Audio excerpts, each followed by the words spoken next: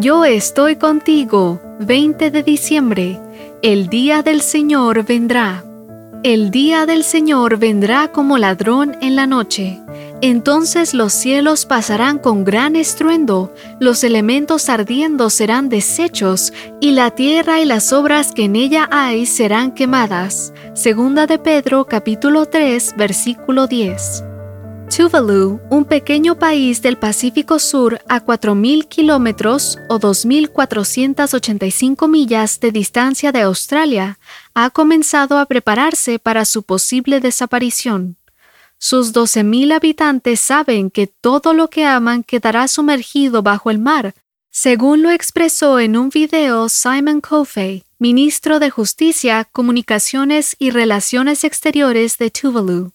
En un breve discurso que envió a los integrantes de la Conferencia sobre el Cambio Climático, celebrada en Glasgow del 31 de octubre al 12 de noviembre del 2021, Coffey afirmó que el aumento del nivel del mar ha provocado que algunas partes de la isla se erosionen, que la penetración del agua salina no les permite consumir el agua de los pozos subterráneos y que el consumo de agua potable depende de la lluvia.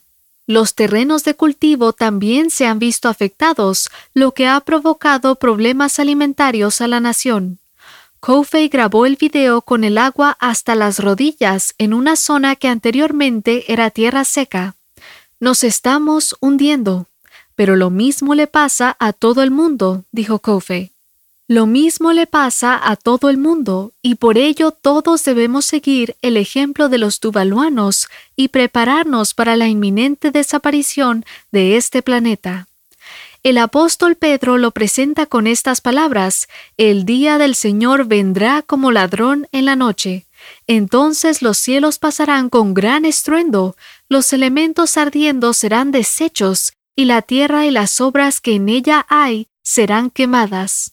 Sí, todo lo que conocemos, lo que amamos, lo que vemos, desaparecerá.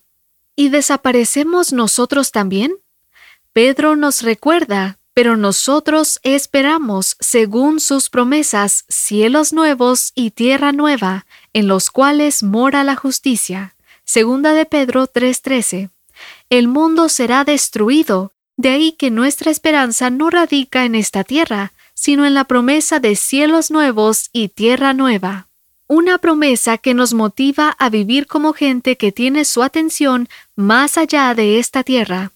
Y cuando todo lo que conocemos desaparezca, tú y yo viviremos en una tierra en la que ya no habrá muerte, ni sufrimiento, ni llanto, ni dolor, porque el mundo como existía antes ya desapareció.